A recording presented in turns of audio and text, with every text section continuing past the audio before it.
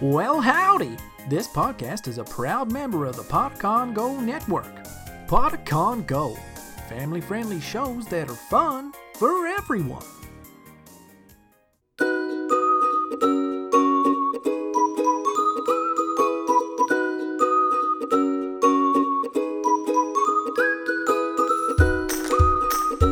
Welcome to Elderberry Tales. Grab a party hat and a long, thick stick. It's time for a story. Today's story is part 3 of My Mom Detective, The Birthday Present by William Stair.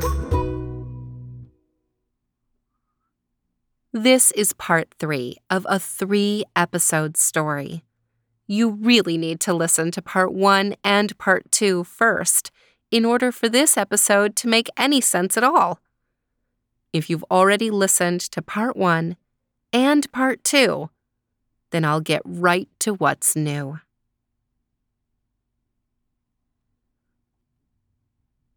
We got into bed that night, and Dad read us another chapter in the book we were working on, then kissed us goodnight, turned out the light, and closed the bedroom door. I rolled on my side, sleepily looking across the room. The nightlight was very dim, almost as if we were in a cave. I heard water dripping. Desmond was in the upper bunk. Had he wet the bed again?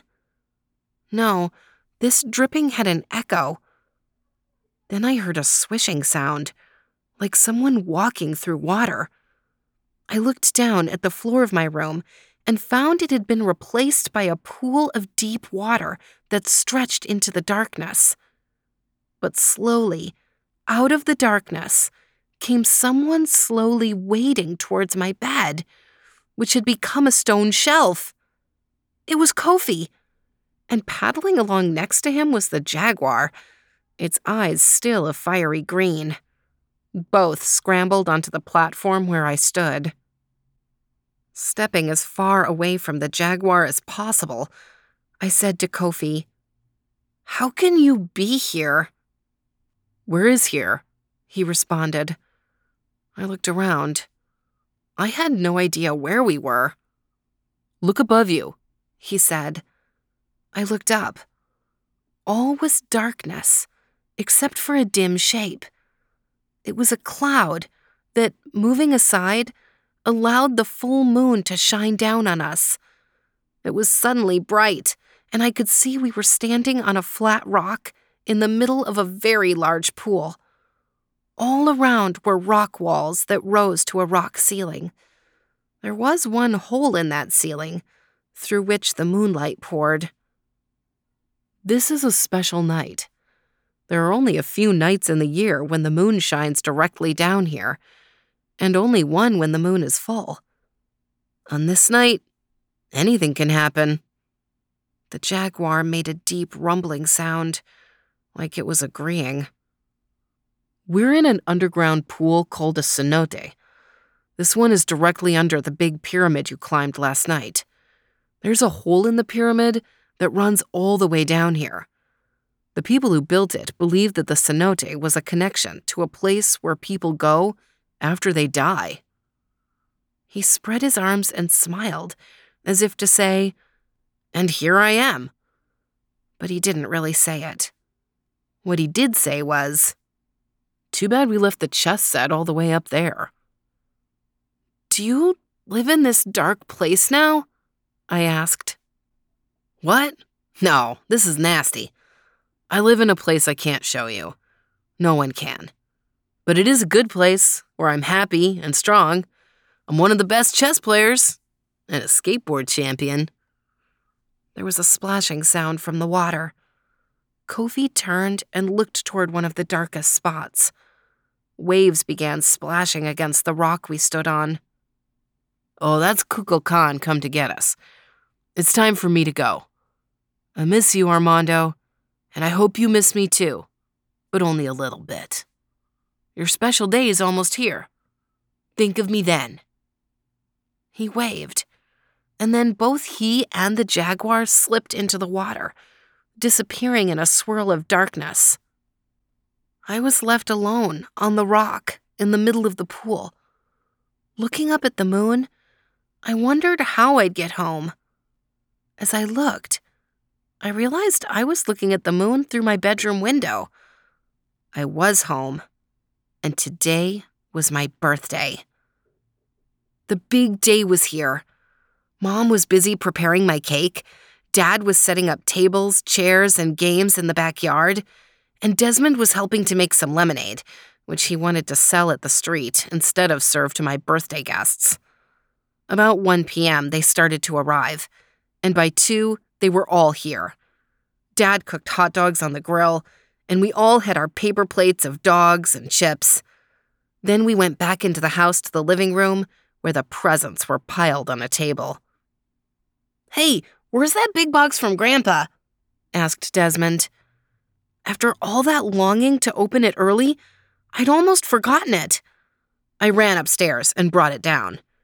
Everyone had gathered around for me to open the presents. "Grandpa's note said that you should open his last," said Mom. I began tearing into each wrapped gift, being careful to thank the giver, while Mom wrote down what it was and who gave it. Soon there was only the big blank box left. It was tightly taped, so Dad took a knife and cut it open. At first there was nothing to see, only lots of packing paper shreds. But then, under that layer, something very colorful appeared. I got hold of it and lifted it out, scattering paper shreds everywhere. "It's a piñata," Mom said excitedly. "What's a piñata?" I asked. To me, it looked like a big round pig made of colored tissue paper. "You'll see," said Dad. He picked up the piñata and took it outside, with all of us following. It was a mystery, since none of us had ever seen a piñata before. Dad took a rope from the garage and tied it with one corner of the garage to one side of our swing set. Then, taking 2 pieces of string that came out of the piñata's back, he tied it to the middle of the rope. Now the piñata hung in the air almost as high as Dad. Dad had all of us gather around while he explained how it worked. "You take turns whacking at the piñata with a stick until one of you breaks it open.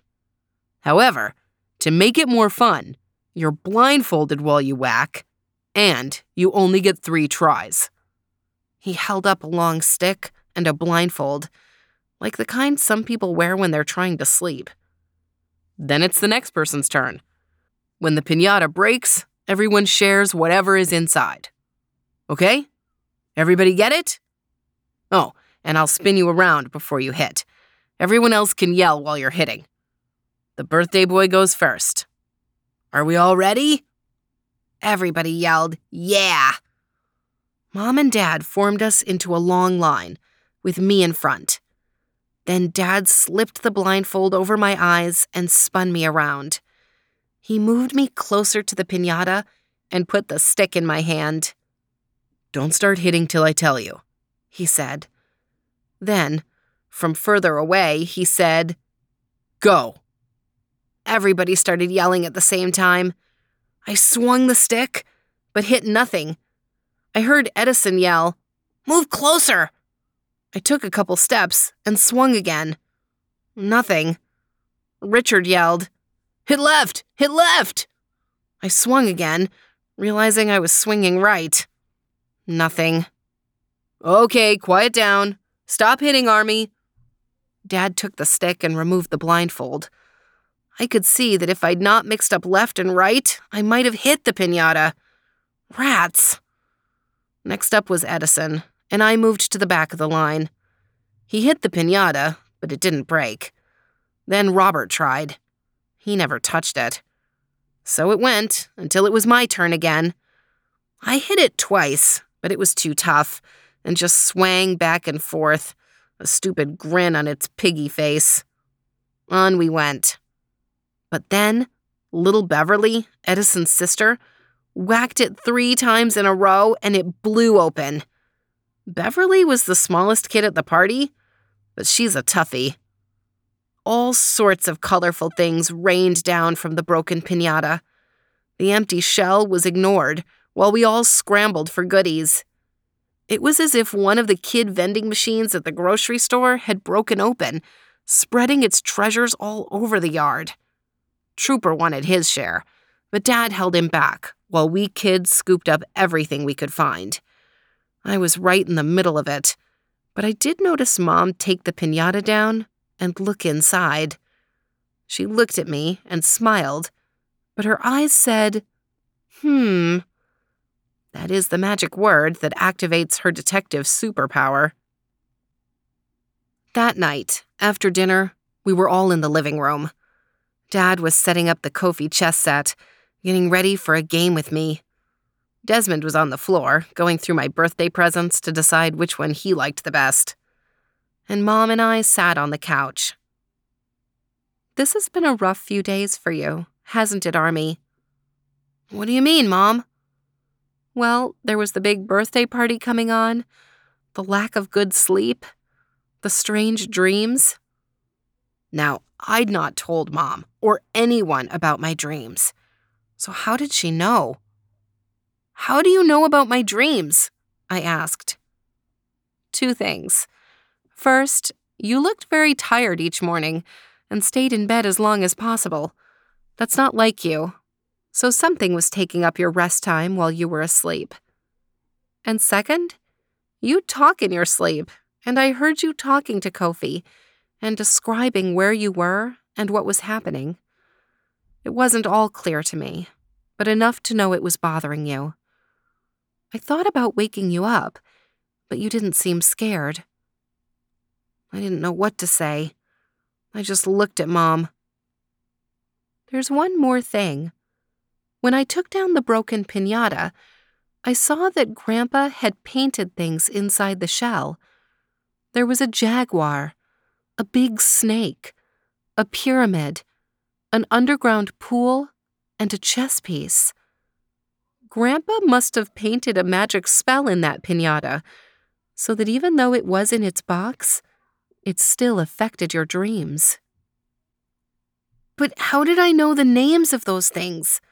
Balam, Kukulkan, Cenote, I asked. I know.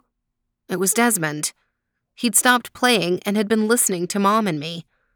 He had a book in his lap and was holding it up.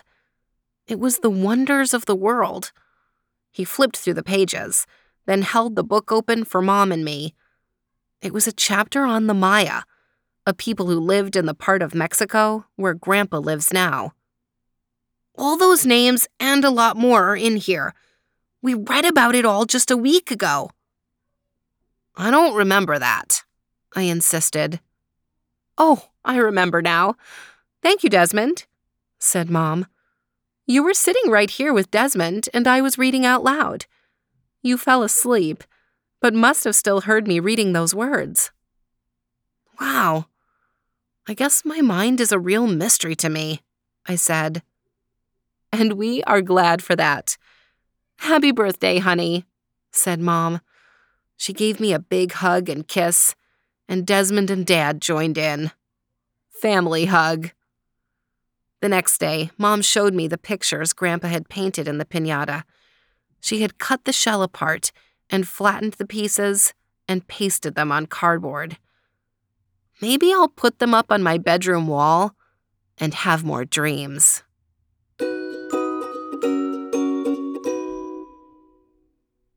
Dreams are a huge part of this story. Armando dreamed about the jaguar. He dreamed about the pyramid, the cenote under the pyramid, and best of all, in his dream, he was able to visit with his friend Kofi. He must miss Kofi very much. What kinds of dreams do you have?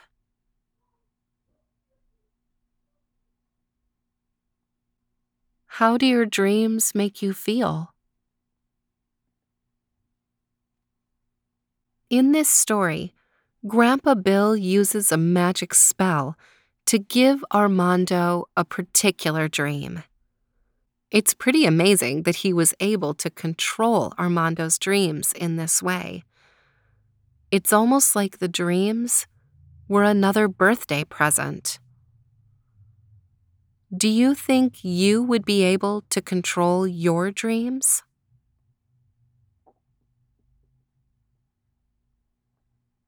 If you feel like trying this challenge, here's something that you can do.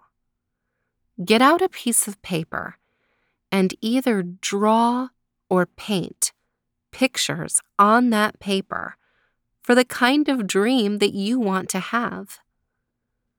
You can draw all kinds of lovely and interesting things that you think it would be fun to have in a dream. After you're done with your drawing, take it and put it somewhere near where you sleep. It could be under your pillow, or under your mattress, or somewhere else in the room where you sleep at night. And see what happens.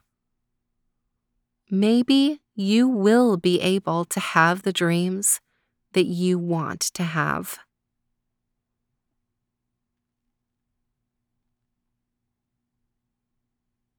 Thanks again to William Stair for this story and for all the other stories in the My Mom Detective series.